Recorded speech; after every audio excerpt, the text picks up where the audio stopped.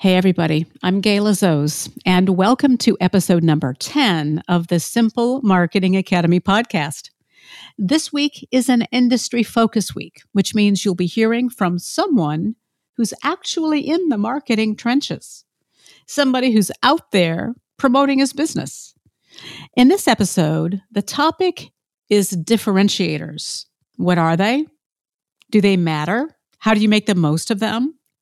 Joining me for this discussion is Greg Bumb, the Director of Sales for Puhl Company, a firm in suburban Nashville, Tennessee that designs, manufactures, and sells air-conveyed waste collection systems to clients worldwide.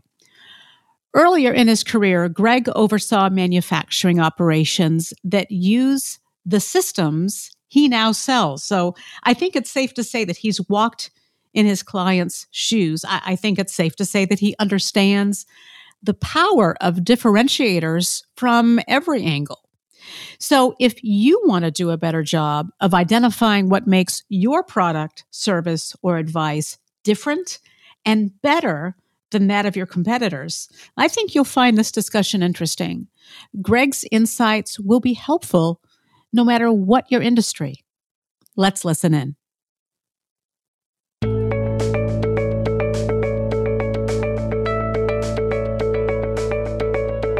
Welcome to the Simple Marketing Academy podcast. If you're a budget-conscious small business owner who wants to learn more about marketing, join us weekly as Simple Marketing Academy founder Gayla Zoz helps you make sense of today's mind-boggling array of marketing options. So, sit back, relax, and get ready to cut through the confusion because the Simple Marketing Academy podcast is starting now. Hey everybody, this is Gayla Zoz with the Simple Marketing Academy podcast. We have a real treat for you today. This is an industry focus edition of the Simple Marketing Academy podcast, and we have Greg Bumb, the Director of Sales and Marketing for Puhl, and he's going to talk about whether differentiators really matter in a crowded marketplace. Greg, thanks for joining us. Hey, you're welcome. So before we dive into this notion of differentiators, let's start off with a little information about you. Today, you're the Sales and Marketing Director at Puhl in Gallatin. What did you do before that, and how did you get to where you are today? Well, I was the VP of Operations at a large commercial printing facility for about 7 years, and I had been in printing for 20 years before that. And I was a customer of Puhl at several previous locations where I was either the plant manager or a manager. So they were one of my vendors. And just by chance, I happened to live in the town where Puhl's headquartered. And when I switched industries, I ended up at Puhl. So now I know a lot of my customers from my previous career. And it sounds like you've walked in the shoes of your customers today. Many times I was an engineer, manufacturing manager, plant manager, vice president at several printing facilities, and that's probably now half of our work. And almost all of my customer contacts are either owners, VP of operations, maintenance managers, or production managers. For our listeners who might not have heard of Puhl before, what does the company do? So we design, fabricate, install air-conveyed scrap collection systems and dust collection systems. So when a company makes boxes or books, magazines, anything that requires trim or scrap dust, like woodworking, we supply and integrate balers and shredders into these systems, and we make a lot of the components and the duct work. We do all the design work, the CAD work, the drawings, and this allows our customers to collect their scrap, and it's all something that they can recycle and they get paid for. About 20% of some of our customers' revenue is the scrap that they sell back to the mill for recycling. So I've seen these systems before, and they're super complicated, but it's basically If I were going to describe it in layman's terms, it would be the paper waste is sucked out of the production process. It's basically suctioned out and then blown through what looks like dryer ducts to a centralized location where it's shredded, baled, and then sent out to recycle. Is that accurate? Yeah, it's just a large industrial vacuum system, almost like some homes have a central vac. We have a central vac that's as large as the factory. And once you pull scrap and dust in the air, when it comes to the end where you want to bale it or collect it, you have to get the air separated from the material. So that's air material separator, which is a lot of times is a cyclone, which you've seen maybe on some factory roofs, and so we do some under the roof stuff. But there's also dust filters and that kind of stuff. So yeah, that's very accurate. Yes. The focus of our conversation today is on differentiators, which are those things that set a company apart from the competition. Tell us about GF Puhl's differentiators. Well, Puhl has got a good reputation in our industry for standing behind what we build and design. A lot of our competitors, they are a couple engineers in an office that know how to design systems, but they don't have the resources to fabricate and install. So what happens is if there are problems, a lot of times those competitors will walk away because they can't control the quality of the fab shop they hired or the quality of the installation crew they hired. In our case, they're all Puhl employees. It's all under one roof. So if we have any issues with systems, we can, redirect a crew or send some of our shop guys out in the field that, the guy that made the blower, we can send him out to the field because he made the blower and have him debug it if it's necessary. It's rare, but it does happen. A good part of our work, a fairly large percentage of our work, is because we're not the low-cost provider. A lot of times not a lot of times, but sometimes we'll lose a bid because of the price up front, and the system will be installed by our competitor, their system, and it won't work as advertised. And a lot of times it takes a year or two to figure that out. Things start to break. They become cumbersome to maintain. A lot of times our customers try to break the laws of physics, and it ends up in the long run hurting them and being very irritating to their maintenance crews and stuff like that. So we go in and we end up getting a call back from the customer 2 or 3 years later and say, hey, can you come in and replace this system for me? And we dig up our old bid and we update the pricing, and we usually just put it right in, take out their old system. Well, that's a big differentiator for us. So how did you go about identifying these differentiators?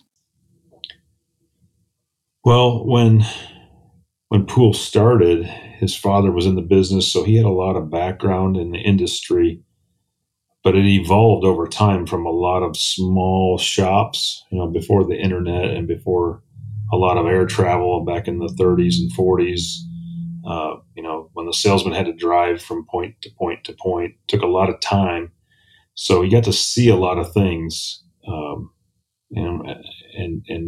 heard from customers about what they wanted, what worked and what didn't work.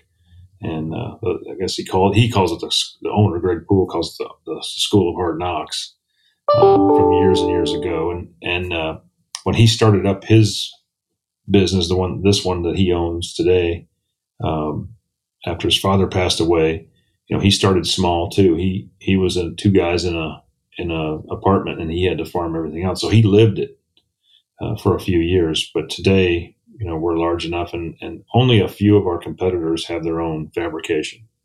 I would say 2 or 3.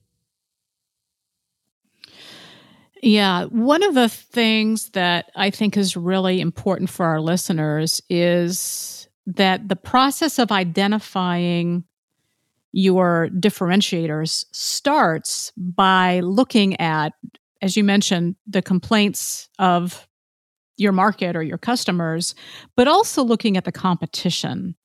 So how many other businesses are you competing with on a day-to-day basis?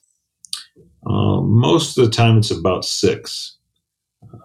It changes based on what happens in other markets that we don't serve that create dust. For instance, when farming is really good and when farming is making a lot of money, the farmers make a lot of money. There's a couple of our competitors that service farmers, so they get really busy, and we don't see them for years, until farming goes downhill a little bit, pricing of grain goes down, then they come back in our market to try to stay busy. One of our competitors is really heavy in automotive, and so they jump in and out of competing with us depending on how automotive is doing, because automotive is their primary. And another one is paper mills. So they do the same thing. When paper mills are doing a lot of work, they're busy, and we don't see them for years sometimes. So, but pretty much there's about 6 of them that stay in our what I call our sweet spot as far as the customers that we serve. Generally, customers only get, it's a pain for them to get multiple bids a lot of times, so they'll get 1 or 2 bids or 3 at the most I've seen. So these are all custom systems, so it takes a lot of time if they're going to shop around and then try to make it apples to apples, because almost every system we do is custom built from the ground up. So much of differentiation is about comparing and contrasting your offering and the outcomes you provide and the problems you solve with that of your competition. How do your competitors try to differentiate themselves against you? Well, the one of the competitors, a lot of times, bottom line, that all of them try to break the laws of physics. That probably doesn't end well. It doesn't end well. Like a dust collector that costs a large dust collector system that costs $300,000 or $400,000. If one of our competitors came in with a wet collector system, so they're adding water, spraying water. They're basically resurrecting something that was tried 30 years ago and didn't work. And sometimes it works a little better because of the new electronic technology today versus 30 or 40 years ago.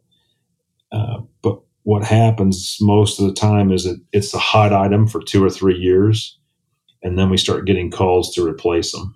So we'll lose the bid up front because our $300,000 dry dust collector is twice as much as their wet dust collector costs. So, but after 3 years, they have issues with it, with fungus and health issues, safety issues, permit issues, and it just adds up. And they finally figure out that they made a mistake up front trying to save the money up front, and they should have just gone with the traditional, proven design. I think you have an interesting take on GF Puhl's differentiators because you were once a customer of GF Puhl. Tell us about how you experienced those differentiators as a customer, which is, when you get right down to it, the most important perspective of all.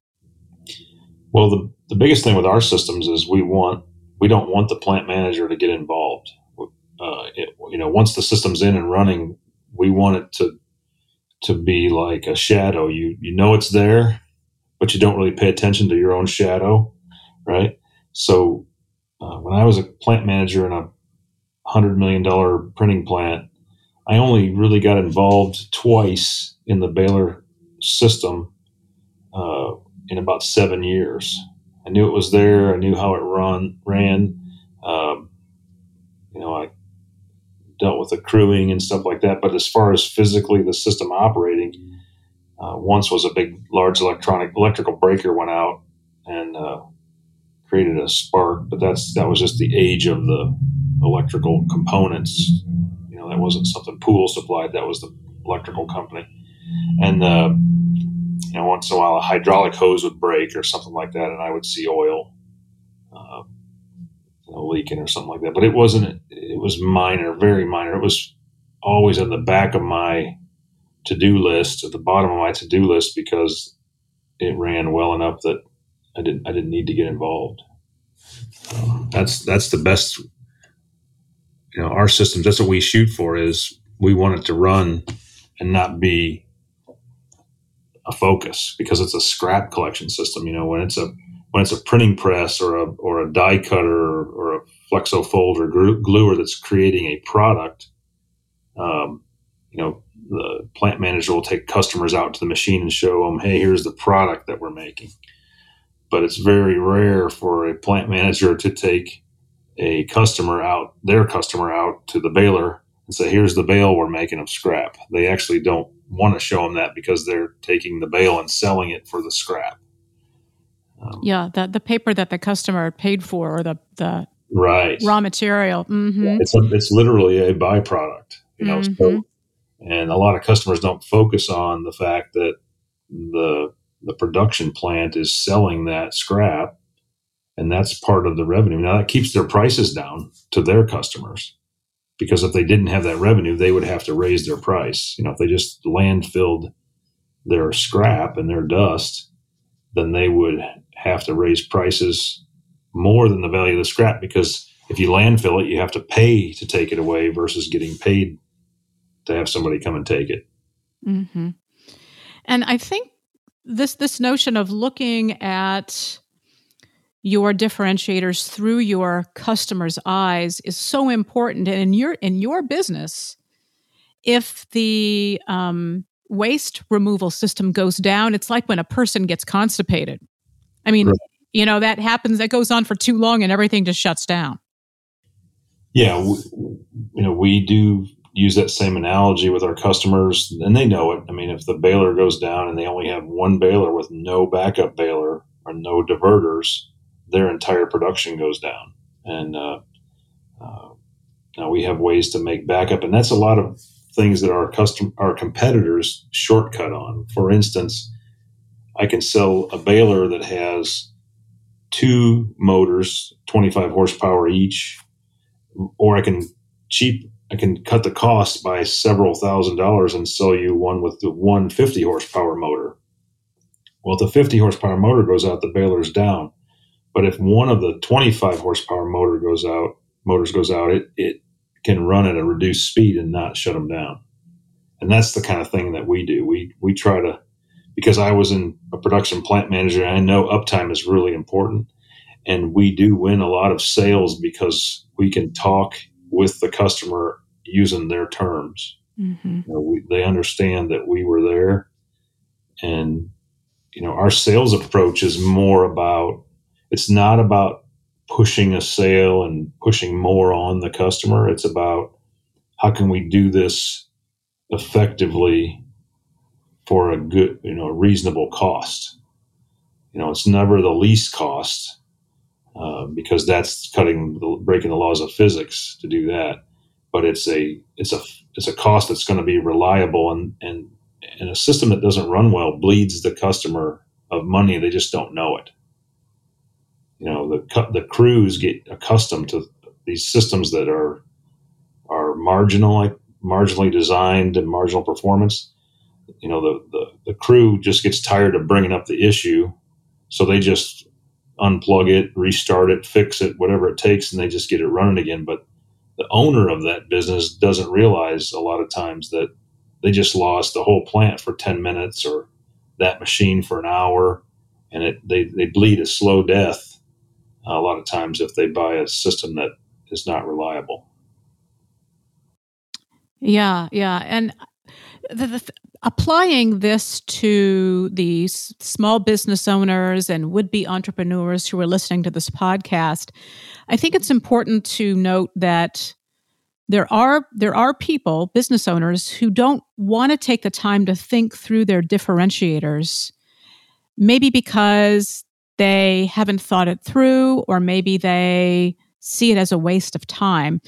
And for instance, just about every company says that they offer better customer service than their competitors. And if everybody's saying that, then the whole exercise can seem pretty pointless. So how did you choose differentiators that actually had some meaning? Well, our theory is that, and when we practice it and it works, is to design a system where we don't have to do customer service very often. In other words, I have customers who call me and say when they buy our new system and they want a bunch of spare parts. And I've actually this week had to tell a customer, look, I can quote you these spare parts, but we almost never sell any of these spare parts. You won't need them. And the reason they wanted those spare parts is because they had a system that somebody else sold them that needed a lot of spare parts because it was a marginal design. So we take the need. We have customer service, and we believe we're good at it. Our internal sales guy for parts and service is from he was also a customer of ours. And we had a safety director that was also from the printing industry. He was a customer for a long time, and I was too. So some key positions in our staff walked in the customer's shoes, but that's the key for a scrap collection, dust collection type operation. Is we want it to work so well that you don't really need a lot of customer service. Once a year maintenance kind of thing. We do it on purpose for that reason, because we have over 4,000 systems in operation around the world in 4 continents, and I don't know how many time zones, but they run well enough that we don't get inundated with calls for fixing things on the weekend and at night and all kinds of hours. And that's our intention, is to make it work and not be something that's a focus by the customer because it works and it's like their shadow. It's there and they know it's there, but they don't really pay attention to it because they don't need to. Mm-hmm. One of the differentiators that I don't think you've mentioned in this podcast yet has to do with the engineering horsepower that your company has. Talk about that a little bit and how it helps you position yourself against competitors. Well, we have a structural engineer who has been in the business more than 30 years, and most of our competitors have to farm it out, or they don't even engineer it. They'll just have their field crews build it in the field, and it's very dangerous at times. We replaced a system in Idaho where the competitor constructed the system on site. They attached it to the building. So if their engineering's not correct and the system structure fails in an earthquake, it also would pull the building down with it. So that's the kind of stuff that we avoid, because we have a very experienced civil engineer, structural engineer, and we also use professional engineers for PE stamped calculations and drawings by state. And we hire that out. There's PE firms all over. We have a couple that are licensed in all 50 states, so they can just check our designs and do their own independent calculations, so that we know that everything will hold up and work in the long run. How have you used these differentiators in your marketing efforts? Well, because we offer this,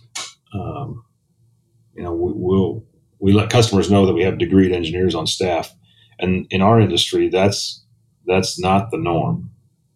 Normally, a lot of our competitors have it's a family business. One guy in a machine shop decided he was going to design these systems and ductwork and blowers, and we have examples of competitors' blowers falling apart and the blades flying out of them and about killing somebody. One of the largest jobs we ever got, based on missing the bid and getting a call back a few years later, is when a blower pretty much destroyed itself, and the blade landed at the foot of the vice president as he was giving a customer tour. Oh. So that was a several $1 million job that we got on a phone. We got a phone call and they said, "We want your system now. Just update the price and take that one out and put the new one in." So it could have killed somebody. I mean, it was a steel blade, 1/2 inch thick blade, that, chunk of steel, probably the size of a laptop computer, that clanged along the floor and his foot stopped the steel from moving. That's like something you would see in a movie that was staged. It was almost staged. Yeah, you couldn't time it like that any better for us. But, my gosh. Yeah, so that's the kind of stuff that we have a great reputation in the industry for building a robust system. We also have a reputation that we're not the cheapest, and we don't get some calls or we get beat out of bids because we're not the low cost. And some people just think they have to be low cost all the time, and some do. Some have to be because of their business model. But in the long run, the ones who do it right up front, they're customers of ours for a long time. We have a lot of customers. I would say 80% of our customers, maybe even more, have a 20-plus year relationship with us because our systems hold up and they read the name tag on the equipment that they already have and has our name and contact information, and they call us because they hadn't called us in 10 years because the first system we sold them was working great, and they have to look us up. Well, that's a good thing. Yeah. For our listeners who may be thinking of starting a business and, thinking of putting together a business plan and a marketing plan, and who might be going through the process of trying to figure out in advance what their differentiators might be, what advice would you give them about how they can identify those differentiators without actually having, 20 years of experience to fall back on? Well, I would say that, listening to customers, if you can get an audience with a potential customer, if you can get them to talk about what they, what if you had a totally new supplier, what would you want? And listen really well. And a lot of people talk more when they're selling than than they listen. They should be listening more than they talk. And because if you can get, a lot of times the customer won't know or don't think about it. So it's not an easy road if you want to go directly to potential customers like that instead of going the school of hard knocks, which I don't recommend. But that's one way to get there.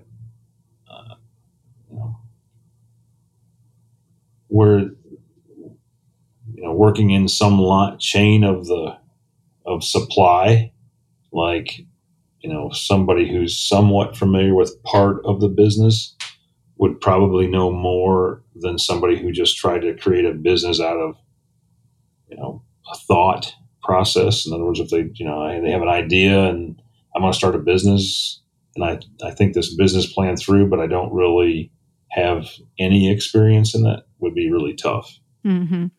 Well, I think the point you're making is that it's good to get input from the people who would be your customers, even if it's, finding people on LinkedIn and asking for, some kind of a conversation or a discovery interview just to find out about what they would want in their ideal supplier, or what really ticks them off about the people who are currently providing that service. Oh yeah, and that's probably they would probably get a lot of answers with customers who would be ready to move. That's the conversation to have. Mm-hmm. Okay, let's boil this down for our listeners. What is the one thing that a business owner or a marketing professional should know or do in order to get the most out of promoting their company's differentiators? Well, I think you have to listen first and then tailor the response or the message to the customer without making promises that they cannot keep. Because once a sales rep or marketing rep makes a promise that they can't keep, game is over. In the manufacturing world, that's a big deal. When you're a sales rep and you walk in there, and if they don't know you, they don't trust you. A lot of times, if I'm with a customer, even though I've been in the industry, I was a customer for 20 plus years, and I've been here at this job for 13 years. So I'm real familiar with walking out in a printing plant and a box plant, done it hundreds of times. But if it's the first time I've been there, a lot of times they won't just turn me loose and let me measure and take pictures and design out in the field. They'll follow me around for 2 hours. But by the time I go back the second, third, and fourth time, they see me and they say, oh, yeah, just where it's at, go out there and do it. And that makes my job easier, actually. But it's about trust. Mm-hmm. They have to trust you that you're not trying to sell them something they don't need. And especially if they've had bad experiences before and somebody made a promise and then didn't deliver. And I think it just creates an obstacle for anyone who's going to follow. Yeah. It's interesting. In the last week, I've gotten 2 jobs, two projects, and that the contracts were the first contract with these customers. The first contract was 39 pages long. The second one was 26 pages long. And I had to laugh because most of our work, we'll do a quote that's 6 or 7 pages maybe, or 10 pages, depending on how big the project is.